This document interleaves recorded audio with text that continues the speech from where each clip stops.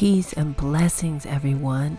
I'm your host, Sean Crystal Parker, and welcome to episode 16 of Real Shift Happens. This episode, we have a really special guest, and we're going to talk all about yoga and meditation in regards to race and religion. So stay tuned for these jewels. I go within, walking in the fertile soil of my own being.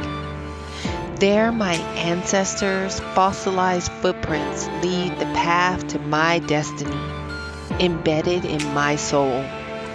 I can feel the pain and the toil, the sorrow. I bear the weight on my shoulders, but also the joy, the laughter, the song. I hear my community deep within my spirit, quietly guiding my footsteps along the path. I go within. Thank you so much for joining me. I know last week I mentioned that we would go into what a Kundalini awakening really means in this episode, and I definitely want to do that episode a little later when I'm able to find an expert in Kundalini, Shakti, maybe a Kundalini yoga teacher, and I'm definitely going to do that very soon. Stay tuned for that.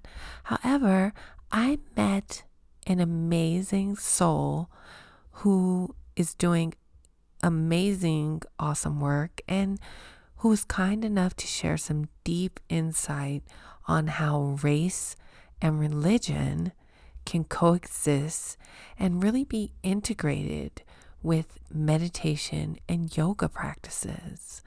And that's something a lot of people struggle with. So we're talking about that and so much more in this episode. So stay tuned. We're going to get right into that. But first, let's go ahead and get into our 5-minute focus shift right now. Returning to the source is serenity.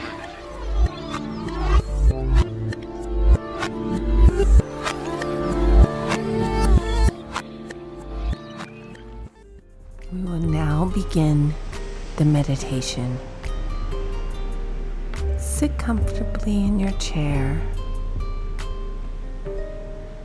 Close your eyes and relax. One of the best ways to train your brain to focus on the positive is through practicing the state of appreciation. Bring your awareness to your breath.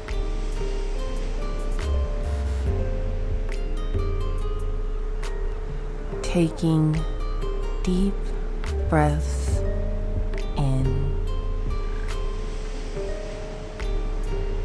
and relaxing as you breathe out.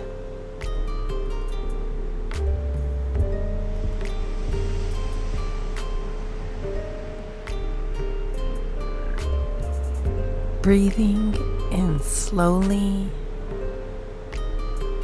and breathing out slowly.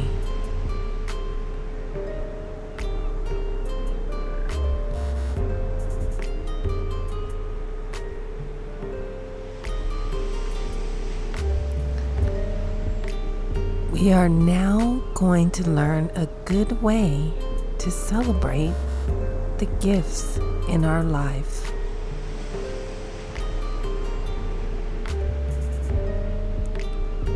Continue to breathe slowly in and breathe slowly out.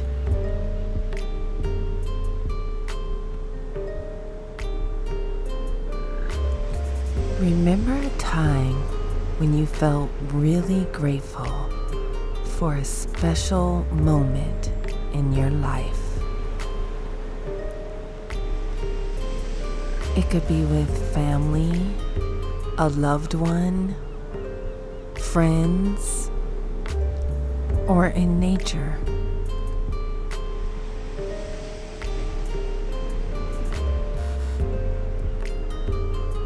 Let your heart feel that feeling, like the warmth of the sun is shining on it.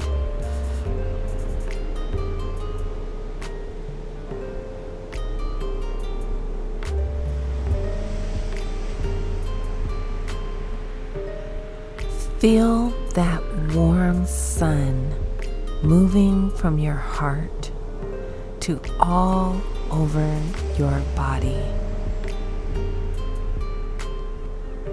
through your arms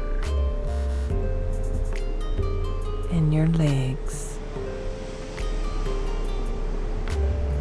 into your fingers and toes.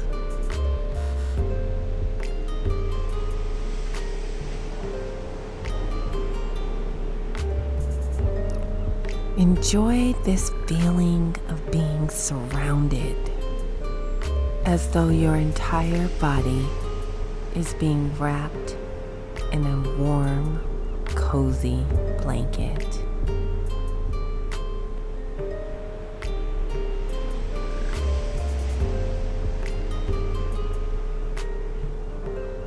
Continue to breathe in and out gently as you feel grateful and happy.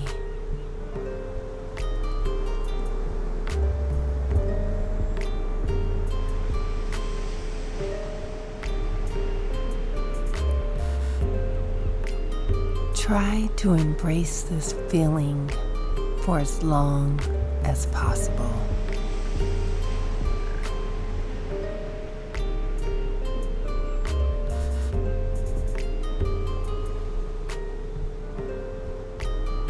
Now slowly, gently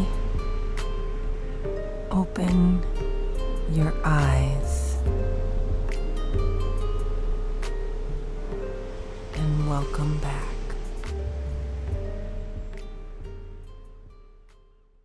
Just gently coming back, bringing your awareness back, slowly. And yeah, relaxing, right? If this is your first time, you probably maybe have felt something you've never felt before, and you can get more of that.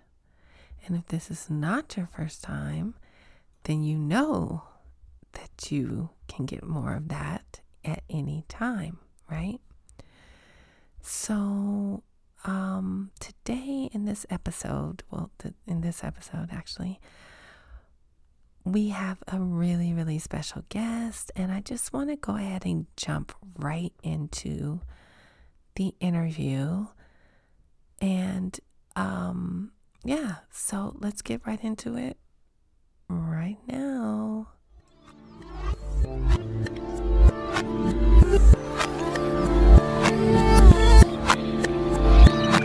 So our very special guest for this episode is a psychotherapist, a youth speaker. She's a registered yoga teacher and the owner of Pramana Wellness, Selena Brown, we have with us today.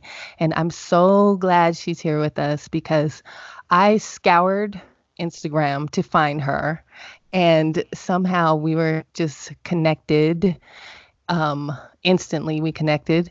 And, that's like, to me, one of the upsides of having social media is like really being able to connect with people. So Selena, hello, how are Hi, you?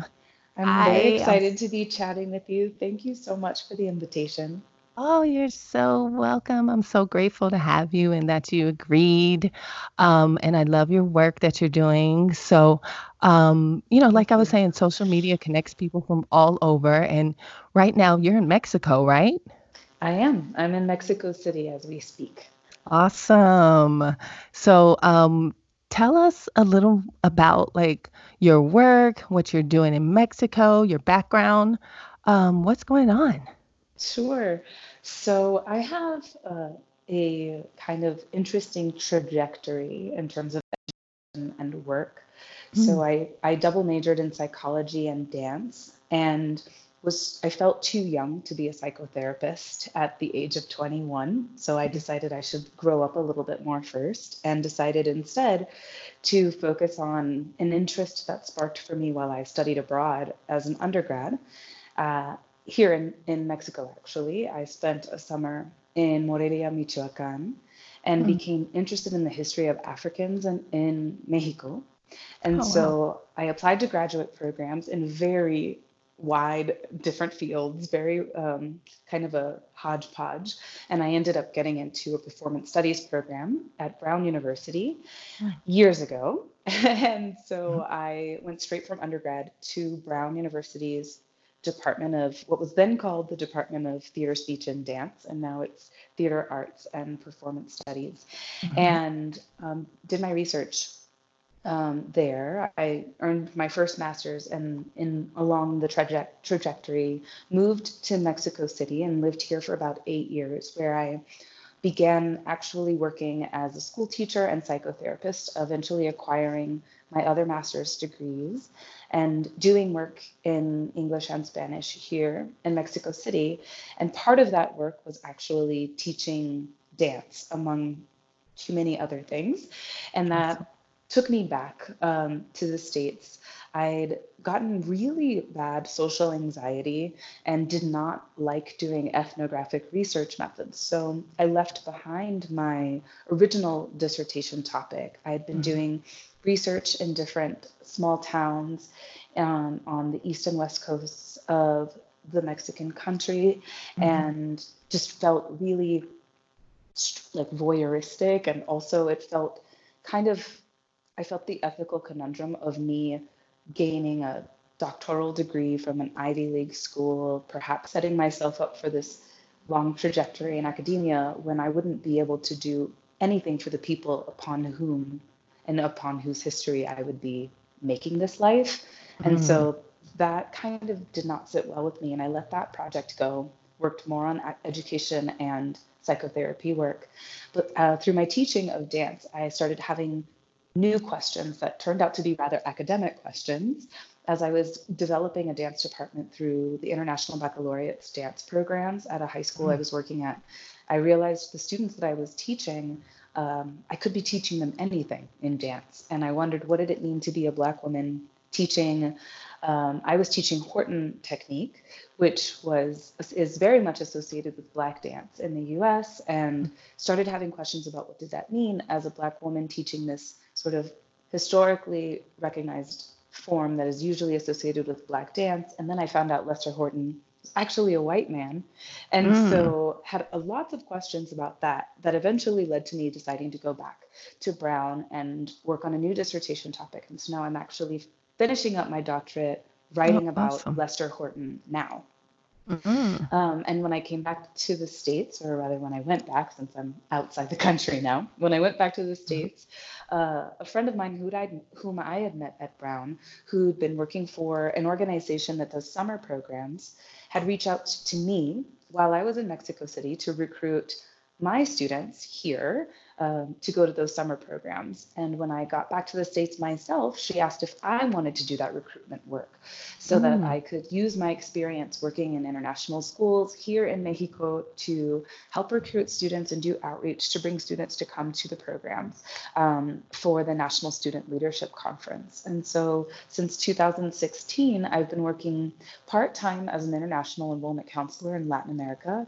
And in the summers, I actually run the leadership component at the university sites where I happen to be sent. So I get to do all of my favorite parts of being a teacher and some of my favorite aspects of being a psychotherapist, working with youth each summer. And my role primarily is to help them learn to identify their own sense of self, their own Mm. value system, so that as they are crafting a vision for themselves in the future, they can create a path that's authentic to who they really are. So that's the That's work that awesome. I'm doing now for this organization. And in between my travels, I love to teach yoga and meditation back home in New York, where I am based, and Mm. hopefully increasingly while I'm on the road throughout Latin America. Oh, that's awesome. That is incredible. What a journey. Yes. Oh, wow. So, how do you kind of like, do you think that like since now that you're a yoga teacher and you practice meditation, do you kind of incorporate that? Or how does that work with the dance? That's really interesting because the dance part lately has moved away from being a practice in my body to living in the world of theory. One of my favorite reasons for why I chose to go to New York when I knew I was going back to the States was that I could take classes at the Ailey School, which is Mm-hmm. the home of the Horton Technique, Mm-hmm. one of the major centers in the world for the Lester Horton Technique. And I used to take classes at Horton, at Ailey. Um, and I actually hurt myself about a month and a half before my first yoga teacher training. I fell doing Ooh. a lateral fall, and I really hurt my shoulder girdle. And since then, I had to approach dance a little bit differently. And so it was actually very therapeutic for me to have my yoga teacher training while nursing my shoulder. And of Mm-hmm. course, all of the ego things that go along with having to take the asana down back to its basics. And it also, of course, made it a lot more clear for me as a teacher how the articulations of the movements work together. And for Mm-hmm. me, the dance is always a part of my body, and it actually shows up in my vinyasa practice. When I'm taking a class or giving myself a class, I feel as though I feel the choreography of the vinyasa, and I find the dance in on the mat. And when I'm in a dance class, my favorite thing actually is to take a technique and feel the sort of the rhythm of the breath in a way that's very yogic. So for me, yoga and dance remain together, and it's probably because they started together. I actually came to dance my freshman year of college, about Mm-hmm. one trimester before I took my first yoga class. So my entire relationship to these physical practices have been as an adult and really in relation to one another. Mm. That's awesome. I love that because I mean like I was never a dancer and but I've been practicing yoga for about 10 plus years maybe. And I mean I'm not doing like any like super crazy like Scorpios or whatever, but I just feel like my foundation is really good, Mhm. and but um I don't know. I just people would ask me, am I a dancer? And I'm not at all, not by any means. But I definitely see like how that can be, like it's just the movement. It's the movement, and yoga can be really graceful like dance Mhm. if you're in that flow. Yes, So I I love that. agree. I love that. But I mean I have rhythm, but I'm not a dancer. I love to watch dancers. I do. Yes. So back to the Lester Horton technique, though, Mhm. actually, it just brought up a question.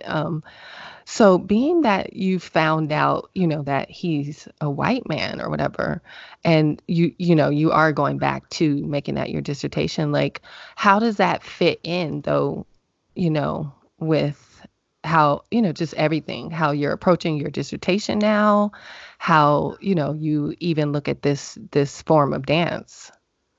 That's a great question, and you should always be careful when you ask doctoral students to speak about their theses.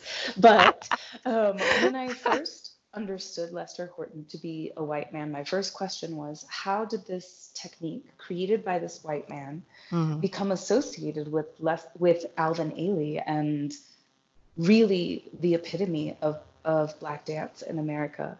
And so that was my original question. mm, And the second thing was that I had been taught that the Alvin Ailey Company was the first racially integrated company. But of course, in learning that Alvin Ailey's teacher was a white man, I realized, well, then Lester Horton's company must have mm, been the first racially integrated company. right. And so I wondered more about that and started to look into Lester Horton's body of work and how much of what he'd created remained with Alvin Ailey in addition to the technique. And as I dug deeper, I began to learn about the ways that Lester Horton was very interested in other cultures and borrowing from other people's stories Mm-hmm. and movement vocabularies. And when I began doing my dissertation work, I think that I thought I was going to start to tell a very simple story of a white man who was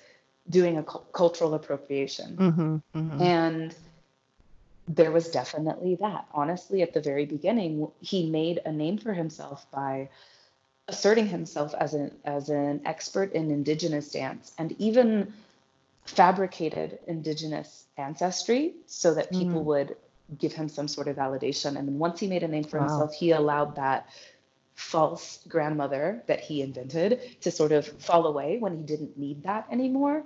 Mm. And but that wasn't really all that he was. So as I learned about the way that he was handling indigenous dance, I began to find a lot of connections to the ways that he talked about and wrote about and seemed to be thinking through indigenous history and how that was connecting to the ways he thought about Mexican history and Mexican dance forms. And then Mm. that led him to seem to think a lot about the ways that Mexican peoples and their descendants in what was then California, Mm-hmm. um, and now California. He was rooted in Los Angeles as a dancer, even though he was originally from Indiana.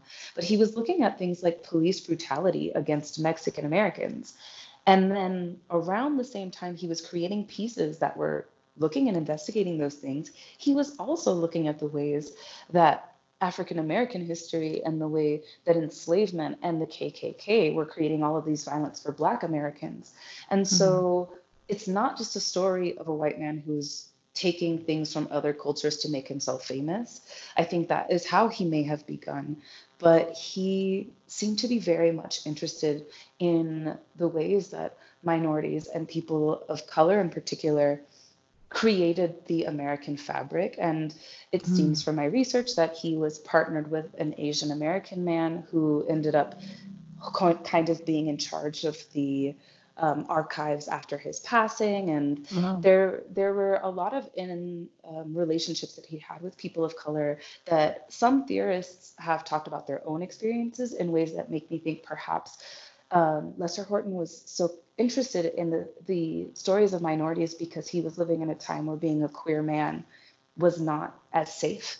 And there may Mm. have been some alliances there in his mind that he worked through dance and study. And it's more nuanced than that. So it's not Mm-hmm. just that I'm telling the story of a white man who was pure in his intentions either. It's kind of nuanced. So the dissertation that I'm writing is actually looking chapter by chapter at the ways he handled different cultural experiences and the way that it came together to create his whole body of work. Oh, that's awesome. That's incredible because that's definitely probably a, you know, lesser known story about who's behind Alvin Ailey. It's just we know him, but definitely I did not know about Lester Horton whatsoever. And it's very Yes, and interesting. so soon I think there will be a major film. I think that Alicia Keys is behind it, and some really other amazing people in Hollywood are behind a film that they're creating about Alvin Ailey. And Hmm. so maybe people will be interested in learning more about Lester Horton Yeah, as well. And by then, I definitely hope that this dissertation is already on somebody's bookshelf and right. in whatever library it happens to be in. But Of I will be done course. by the time that Yes. film comes out. Oh, that would Mark be my words. awesome. Yes, that needs to be, and yeah, for sure. That's awesome. So interesting. Thank So you. that kind of like brings me to another kind of question I had about like just being a woman of color and practicing yoga and meditation and how that whole practice has kind of been appropriated and Hmm.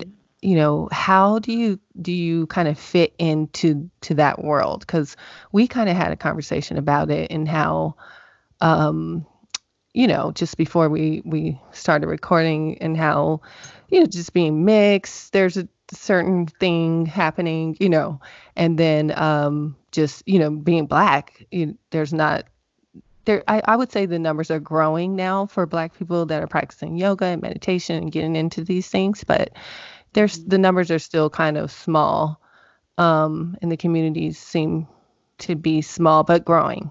So how do you, approach that whole thing, and how do you look at that? Do you want to see more people of color kind of getting into these practices? And, what do you think about that? I think that representation is always powerful and empowering. For me, I think that it has been thinking about being a person of color who is in the wellness field specifically through the lens of yoga has impacted me in two very different ways. So we started out by talking about how Instagram and social media can bring people together. And when I started developing Pramana Wellness, my specific Instagram outlet for Pramana Wellness, my mentor, actually, I was trained at Sonic Yoga in New York City, and my mentor there was very much against Instagram. He is very focused on the spiritual aspect, and it's part of the reason why I chose him.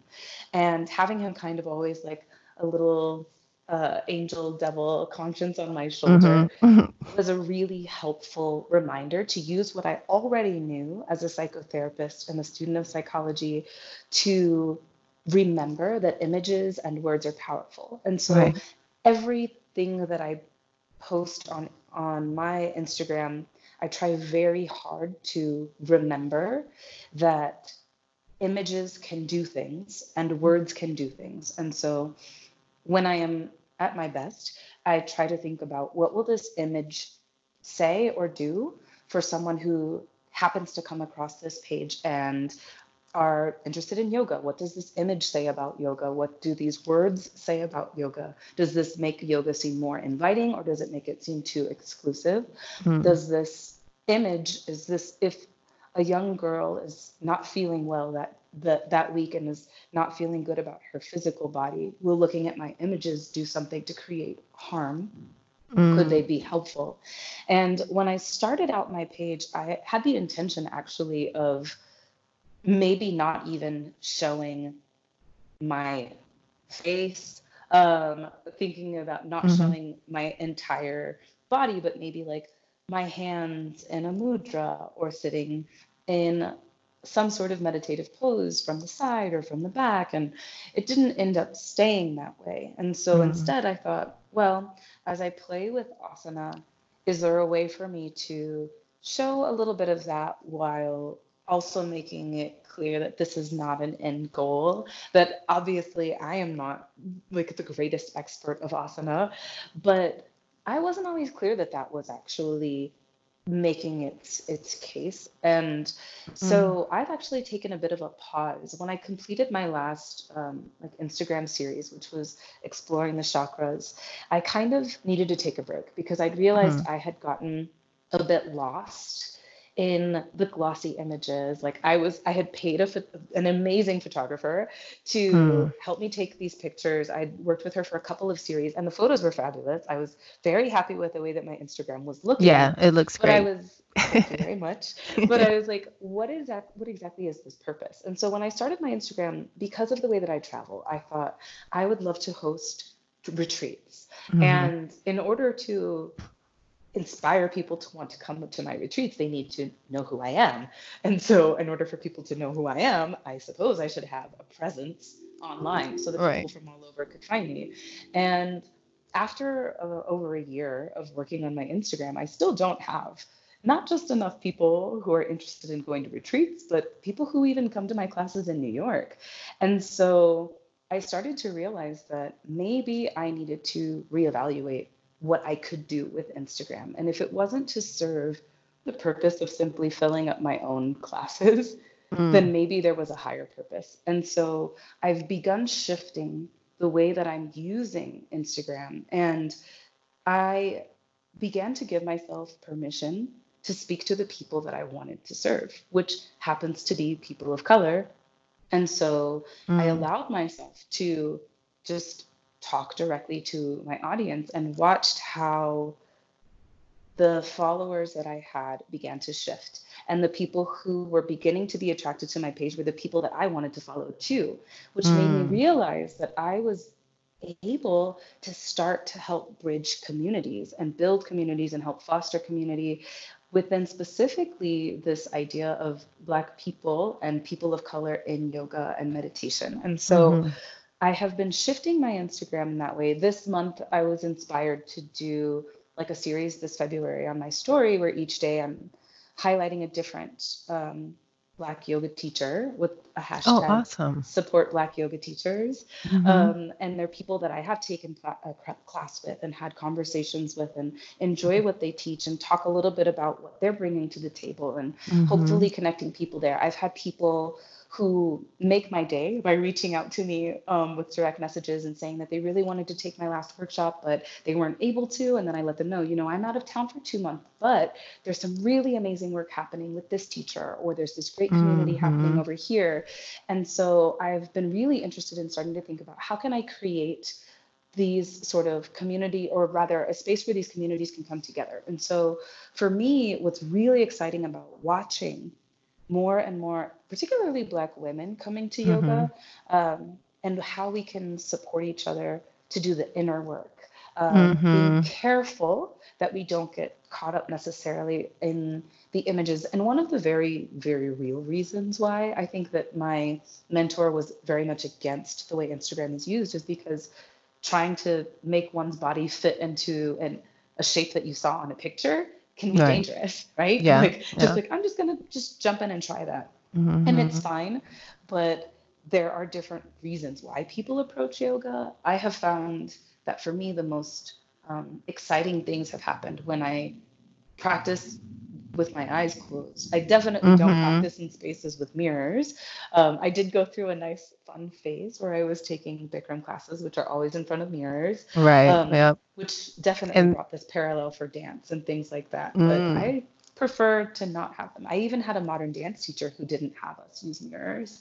And I find that finding the path from inside mm-hmm. is most helpful for me. That's actually why I chose the name Pramana for my wellness field, because it's the thing that connects the yoga, the meditation, and the psychotherapy, as well as the guidance that I attempt to bring for youth, which is that Pramana is a word that I found in the Yoga Sutras, Mm-hmm. and it has to do with the source of knowledge. And so for me, it's been when I was able to turn inward and begin to trust that there is knowledge to be gained from within that has brought me the greatest sense of freedom, that has brought me the Mm-hmm. greatest respect for myself. It literally led to self love and self esteem. And so that is actually what Pramana means, and Mm-hmm. why I've chosen Pramana Wellness to be the umbrella term for these different aspects of wellness and guidance that I hope that my career path will be able to provide for others. Oh, that's awesome. I love that name. Thank you. Yeah, that's beautiful. And I love your whole branding too. And the fact that you mentioned, like, you kind of are seeking out the people that you want to help, and those people are seeking you out, and it's just naturally kind of happening that way. I think Mhm. is important. So it's not like Yes. you have to really be out there like, hey, Black people, come here. You know what I mean? Like, or whatever, Yeah. people of color. It's just, it's just a natural thing. And, Yeah. I think it's important. Like, we just have to continue to like build these communities. And that to me, like I said, is the positive side of social media. Like, and I definitely get why your mentor says, a lot of traditional yogis don't like social media and all of the flash and flare and all of that. Mhm. But and also it's kind of sexualized too, right? Yeah. Now, don't get me wrong. We have the second chakra. It is about Right. sensuality and Yeah. sexuality and Yeah. creativity and all of those things. But I think that it's also a spiritual practice. And honestly, Mm-hmm. that leads me to the other thing that I did want to speak about. And I think that I would be remiss to talk about cultural appropriation from the sense Mm. of someone like Lester Horton without talking about this cultural appropriation of the yoga itself Right, right. that Yes. is completely external to its original context for us sitting where we are in these spaces and Mm-hmm. speaking the languages that we're speaking and practicing in the ways that we're practicing. And that's the other thing that I've been thinking a lot about. I Mm-hmm. think that Mm-hmm.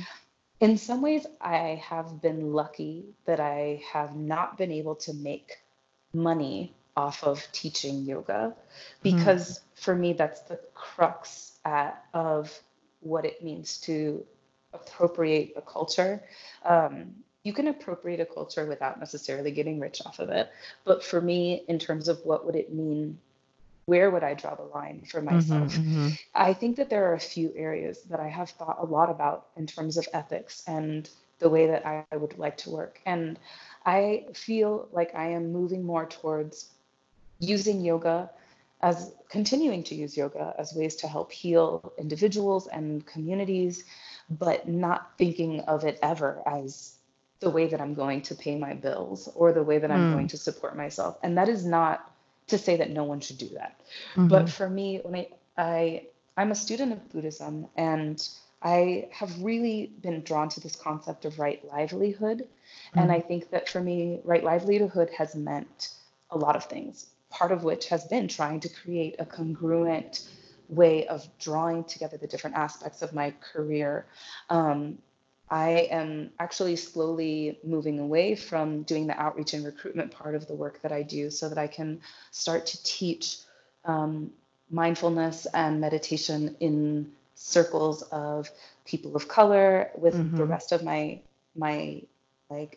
time throughout the year. And so really trying to draw everything together and thinking about what right livelihood means to me is being respectful of where things come from and how I'm using them, and Mm-hmm. giving holding space where space uh, needs to be acknowledged.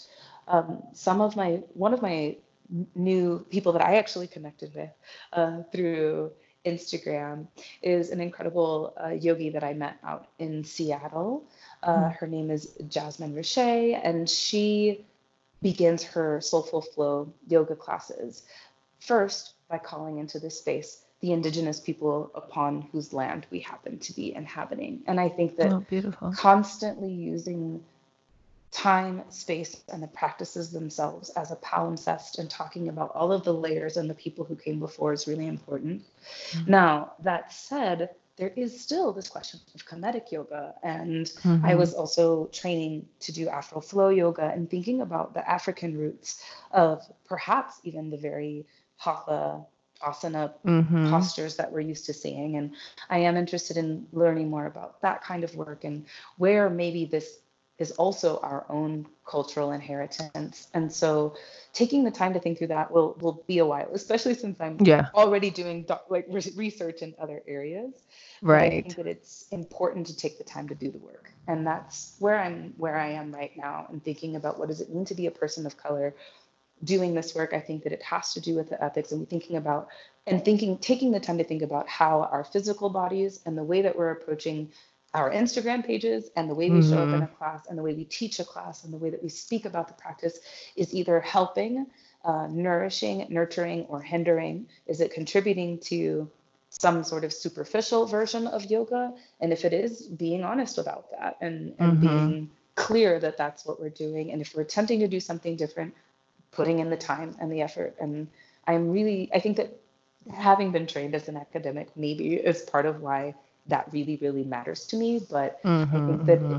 my teaching practice starts on my own mat and doing the work for myself in order Right. to have something truthful and well considered to bring into a space. And that's why no matter what kind of a workshop I'm teaching or class that I'm teaching, I try to make sure that I'm bringing what I have learned from my own practices and from my own readings into the space so that it isn't um, flippant, that I'm not just Mm-hmm. there to take however many dollars to get people to roll out their mats, but really hopefully offering them tools that they can go off and do the work without me. That's the way that I approached my work as a psychotherapist. It's the way that I Mm-hmm. approach my work as an educator, is that I do not want to foster dependence upon myself or encourage others to be dependent upon anyone else, but to begin to learn to trust themselves, to learn how they can trust themselves to find the answers that they need and gather the tools that are required to do so. Hmm. That's beautiful. Yeah, I Thank you. definitely dig that. And the whole appropriation of yoga thing here in America, like the Western version or what, I feel like Mm-hmm. I guess there's going to be a level of us like watering things down. Um, Mm-hmm. but there's still like a lot of benefit from what the Mm-hmm. practices that we do, and I think the way Yes. that you approach it is really smart and really thoughtful to make sure that you are doing your research and for your students, and that's really what it takes. I've actually have a couple books on Kemetic yoga, and that's something Mm-hmm. too that I've been interested in because it's like one of those things now. Has yoga been appropriated? Has India been appropriating yoga? You know what I mean? Like, Mm-hmm. that's a question. But and I know that that's like a whole another line of research. And I actually have a Kemetic yoga teacher that I'm going to be talking to in it, I think like next week. And it's so Awesome. funny I look that you forward to that mentioned, episode. yeah. Oh yeah, that's it. Because oh my gosh, we have a lot of parallels because you just mentioned that you want to highlight a Black yoga teacher. And honestly, I was thinking the exact same thing. And when I just, me and you kind of hooked up like really fast and just got on the call and just started talking. So, but before we actually met or whatever, just literally last week, I'm thinking the same exact thing. So, I have two more yoga teachers that I'm going to be talking to. Like I said, one is Kemetic and then one she does Hatha as well. Mm-hmm. So I just am trying to figure out kind of like how to fit that into my podcast. Mm-hmm. But I think that that's a great idea. And I think that you even saying it is probably confirmation for me to fit that in. Yeah, Yes, for sure. I think it's important, and I think it's really Hmm. interesting that you'll get to take these questions to each of them, right? To think about Yeah. what does it mean to Hmm. them to practice and teach a form that is, in some ways, at least for those of us who understand or value the Egyptian lineage, Hmm. at Hmm. least bicultural, like at Right, least right, right. from India and Egypt, at least. And what does that mean for us in our own practice and how are we Hmm. showing up? I think that it's important my personal instinct was to neither negate neither half and Right, right. Yeah. not even to necessarily think of it as half. I don't know the extent to which Yeah, these yeah. things are connected. Obviously, the Hmm. lineage that we are currently teaching is primarily routed through these ancient forms through India, Hmm. but that Hmm. doesn't mean that we don't also still have these beautiful images that we see in the hieroglyphics Right. of people doing things that look like hatha postures. Yeah. So Yeah, that there part. is a lot to consider. And even what, I thought about even like what if it was even before ancient Egypt even, Mm-hmm. like just like what if these are just movements that were just so ancient that, helped just people who, just that we can't even, the first beginnings of people even, Yes. like we just don't Yes. know right now. But I love the fact that so many people are finding this practice, and I'm grateful that I found it, which maybe like 10 years ago or so. So yeah, when I first started yoga and meditation, I wanted to tell everyone. And I literally brought so many people to the yoga class that I was attending, and literally no one came back with me. It was just like one of those things. Like, I think that people look at it and they kind of think it's kind of easy or it's stretching. And, you know, I mean, I'm not going to say like it's, rocket science. I mean, like it's not you don't have to be a supreme athlete or whatever to do it, but it's Mm-hmm. definitely there's a challenge to it, and Mm-hmm. I don't think a lot of people know sometimes when they just see people doing these pretty poses, they think, oh, that's pretty, You know what I Yeah. mean? And Yeah. there's work that goes into it. And often that work is not the physical. I think that for Yeah, me right yeah. away, it was no question about it. It was the ego from day one. Day Yes. one, that Ooh. was my practice. Yes. Ooh, that's so profound. Yes. That's so true. It's so true. And I think too, like, because I've had people um who, like, I had a friend who she was so excited that she was going to start a yoga class, and she went to her first class, and she was actually Christian. Hmm. And then she came back to me, like, whenever, the next day or whatever, and it's just like, girl, I can't do this because it's not Christian. And Mm. in my mind, I was thinking, like, girl, first of all, I was like, I don't know. My first instinct was like, I don't even really think that that was her problem, even though some people do have that problem. Hmm. There's that barrier for them. I Hmm. think it was hard for her. Like, it really was like physically challenging. And the fact that you do, like, whether you know it or not, you're facing your ego on that mat. Yeah. So, what do you think about that really quick? Like, I mean, that's a Yeah. two-parter though. That's like a ego facing, and also kind of that religion thing Yes. that kind of goes along with it. Well, the ego part I think is different for each person. And I honestly think that there are definitely people who can show up to a yoga class and never have to worry about their ego because Mm, it doesn't bother them. Like it's right, not right, an right. issue. The But resistance is not there. yes, Yeah. yeah, they're fine with what they can do and don't really Mm-hmm. care if they can't do other things, and Right. that's beautiful. And but they're learning other things that maybe it still hasn't even come to me on my journey, the things that become obvious to them. Right. And but as for the religious part, I do think that it's incredibly valid. My partner, who trained to be a yoga teacher like a year and a half, a little over a year ago, she grew up very much in the Christian church and Mm-hmm. was concerned about whether or not yoga was something she would be able to do.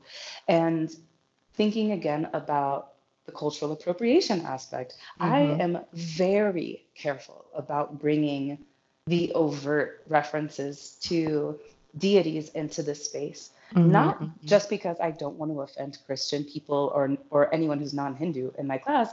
I don't want to offend the Hindu people either.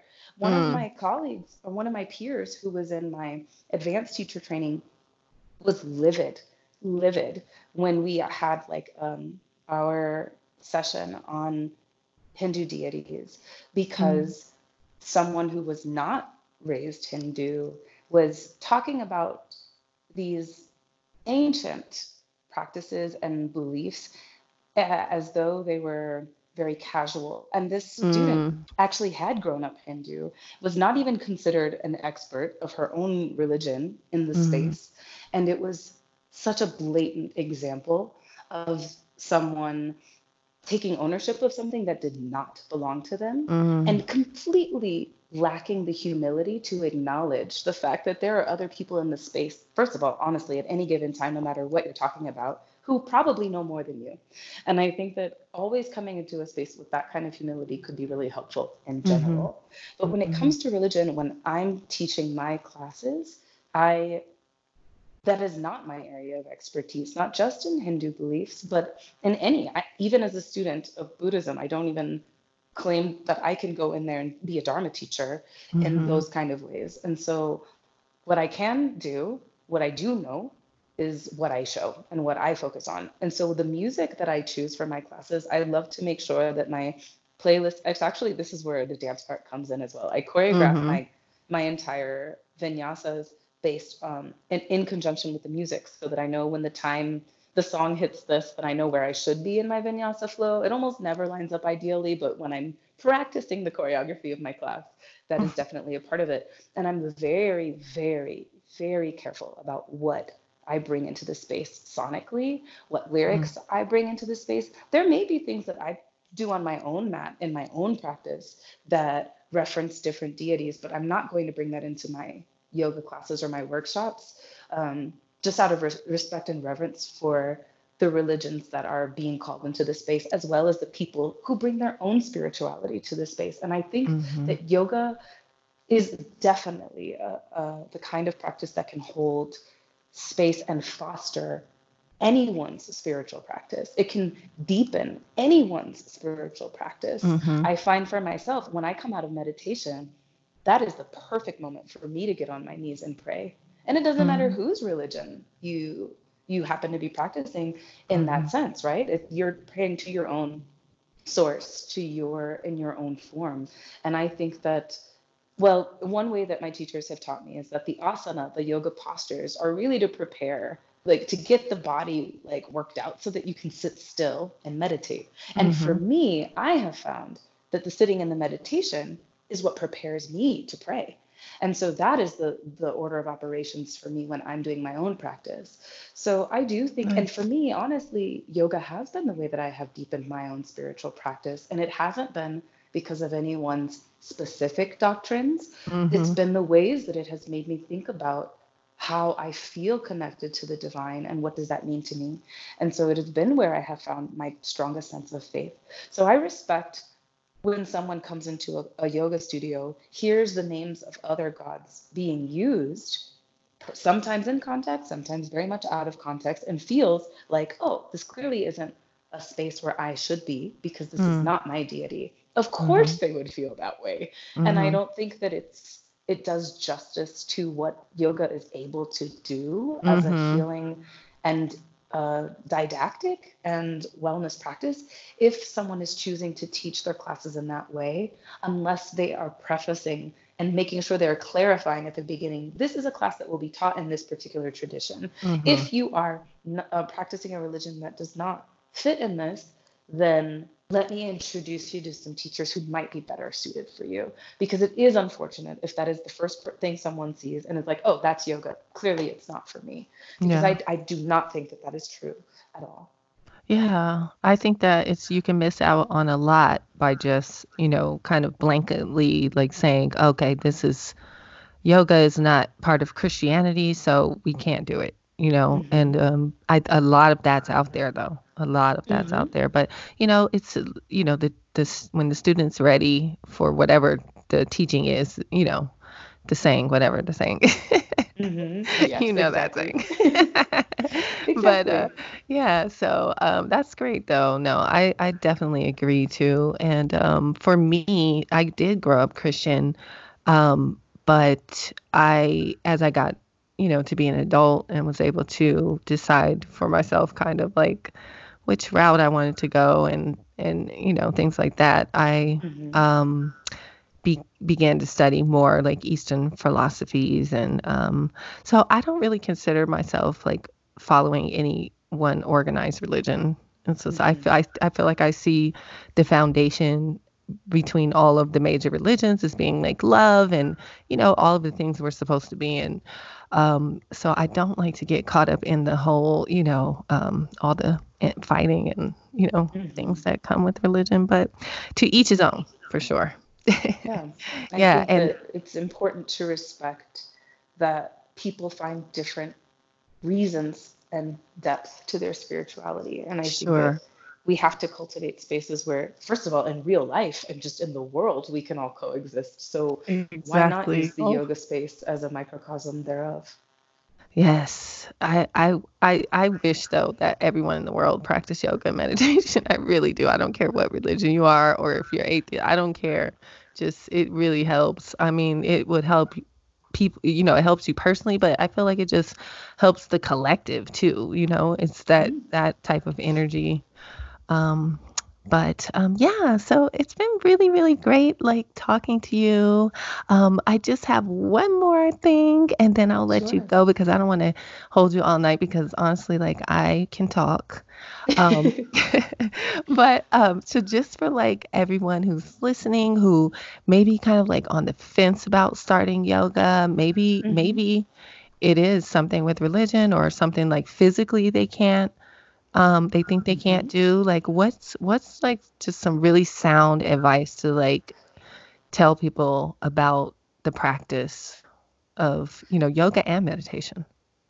I would say it all starts with the breath. And Mm, Sharon Salzberg, who's one of my favorite meditation teachers, has said, like, if you're breathing, you can meditate.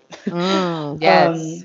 And I think that to start where you are and Mhm. be patient with yourself, to listen to what your intuition is telling you. If you walk into a space and say, this is not the right space for me, find a Mhm. space that does feel like the right space for you. Find resources that will connect you to the people who will feel welcoming to you. Co create spaces that will be welcoming to others if that is where your activism takes you. But if you're just starting, and first of all, if you're just starting and you're still doubting, but you made it this far through the conversation, kudos to Mhm. you. Yes. There are plenty of resources, some amazing meditation apps and tools. Mhm. I'm really excited about the Liberate app, which has just been Oh. launched. Uh, a man named Julio has created this incredible app, which is, I think, the very first app for teaching meditation and uh, Dharma talks specifically for people of color. Oh, And you can awesome. download that app for free. There are some really cool ways that he's trying to grow it. So if you end up loving it, they could definitely use support because it has just been launched within the last several months. But And that's that's one. the Liberate app? Liberate. Okay, Um, definitely. it's a Liberate, and it's a meditation app. So that's one place to start, especially if you are actually interested in hearing what wisdom traditions have to say, that might be helpful directly to the experience of people of color. That's a really great one. If you're looking for something that's just a simple, basic, I want to strip all the politics as much as that's physically possible, and all of the religion as much as that's physically possible out of it. I used to literally assign to my high school students to do Headspace, which Mm. back then didn't even have like a paid monthly version. I think you can Mhm. still do the basic, some of the basics for free. I really love Andy Puddicombe is the teacher behind it. He has some very good books, but also some, you can just look him up on TED Talks. He Okay. has a really fantastic, gigantic swath of different meditation techniques to try. Mhm. And the very basic one is really was all I needed to get me to get started with my own practice. But I would say if you want to start somewhere, download a free app.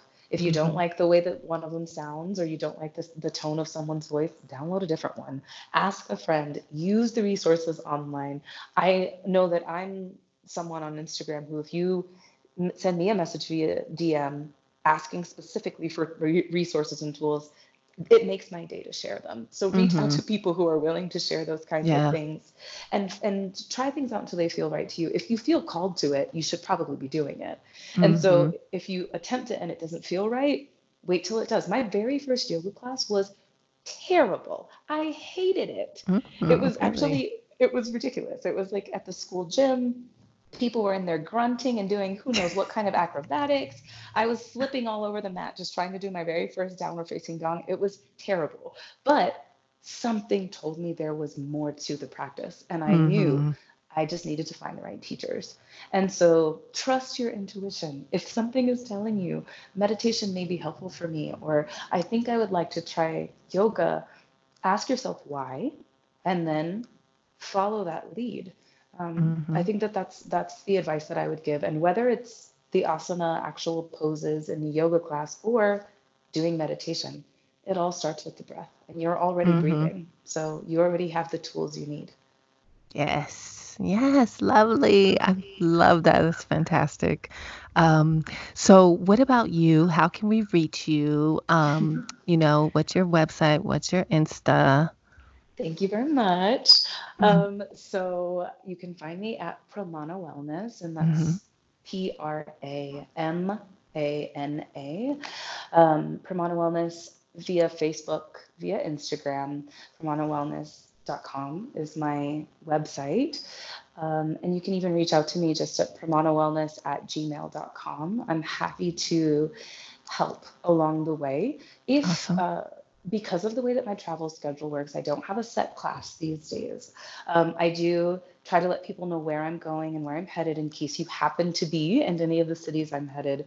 Right now, I'm in Mexico City. I'll be in Mexico for another week. Then I'll be in Puerto Rico for a couple of weeks. And then I'll be Nice. in 5 cities of Colombia. So if you happen to know anyone who are in some major places, reach out to me and I'm happy to meet up and talk. But most importantly, of course, I love to give yoga and meditation sessions individually in small groups. Um, when I'm back home and I do my actual, like in New York residences, the Mm. way that I love to approach private yoga sessions is kind of the way that I would approach brief therapy as a psychotherapist, which is to do it like a diagnostic session, sit with a client and just say, well, what are your goals? My favorite way to assist people is to help them develop a home practice. So Mm. to get people started, like, what are the things you want to learn? Let's look, let's practice, let's flow together, and then take the next 5 sessions to get the tools you need in your toolkit so you can go back to your own practice. And then I'll go travel and then we'll come back and touch bases if need be. So I'm pretty That's flexible, awesome. no yoga pun intended, to see when and how I can best serve. Mhm. Some people have like just wanted to get some of their friends together and have like a wellness day at their house and have reached out to me, and I was thrilled to come through and do meditation and yoga sessions. So yeah, pretty open, and I love to talk about yoga and help people find their own paths. Mhm. So those are all the ways that I can be reached. Awesome. And I'm definitely going to link you when I send out the podcast to all the platforms. The link will be there and also on my website. So if anyone needs a direct link, definitely check the website, check the description of the podcast, and you will have all the information. So thank you so, so much, Selena. And so, oh my Thank gosh, I have you. a feeling that we could probably like talk for hours. Like we could probably do one of Yes. those like 5-hour Joe Rogan podcasts. Absolutely. And we can continue it in person the next time I'm in SoCal with you. Definitely. We have to link up. We have to. And if I'm on the East Coast, I will definitely let you know. Or if Yes. I'm ever like in Mexico, which I don't know when that would be, but East Our Coast, paths maybe. will keep flowing through. Definitely. Thank you so much to Selena Brown for sharing that time with me and diving deep into some real important topics. You know, there's a lot of people out there that are hesitant to start a meditation practice. And, you know, I think that Selena made some valid points about um, any barriers or anything that might be blocking you from starting.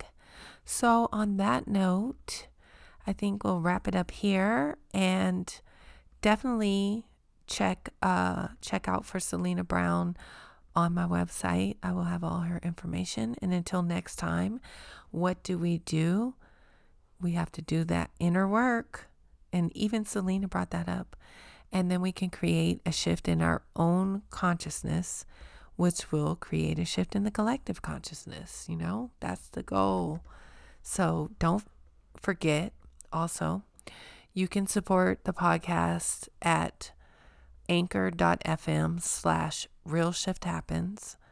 And please subscribe to Real Shift Happens Wellness Podcast on any of your favorite podcast platforms. And you can also drop us a message on on anchor.fm/Real Shift Happens. That you can download the app too for that if you want. We'd definitely love to hear from you. Your thoughts on what we talked about today, on if you are someone from a certain religion and you've been kind of hesitant to start a yoga and meditation practice, anything like that, or anything else. What do you want to talk about? What do you want to hear for an upcoming episode? Let us know. Also, we have a book club. Yes, the Real Shift Book Club. So if you're a reader or if you just like to listen to books, our February selection is Infinite Self, 33 Steps to Reclaiming Your Inner Power by Stuart Wilde.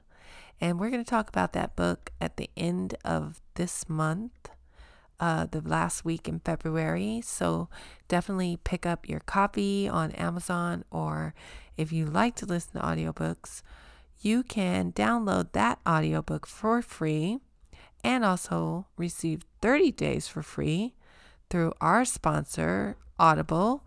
Just go to audible.com/realshifthappens. And also you can sign up for our book club, where you'll receive some insights to the book club. So go to realshifthappens.live/book-club to see the info there, sign up. And yeah, that's it. Until next week, Real Shifters, go within and make real shift happen. Peace.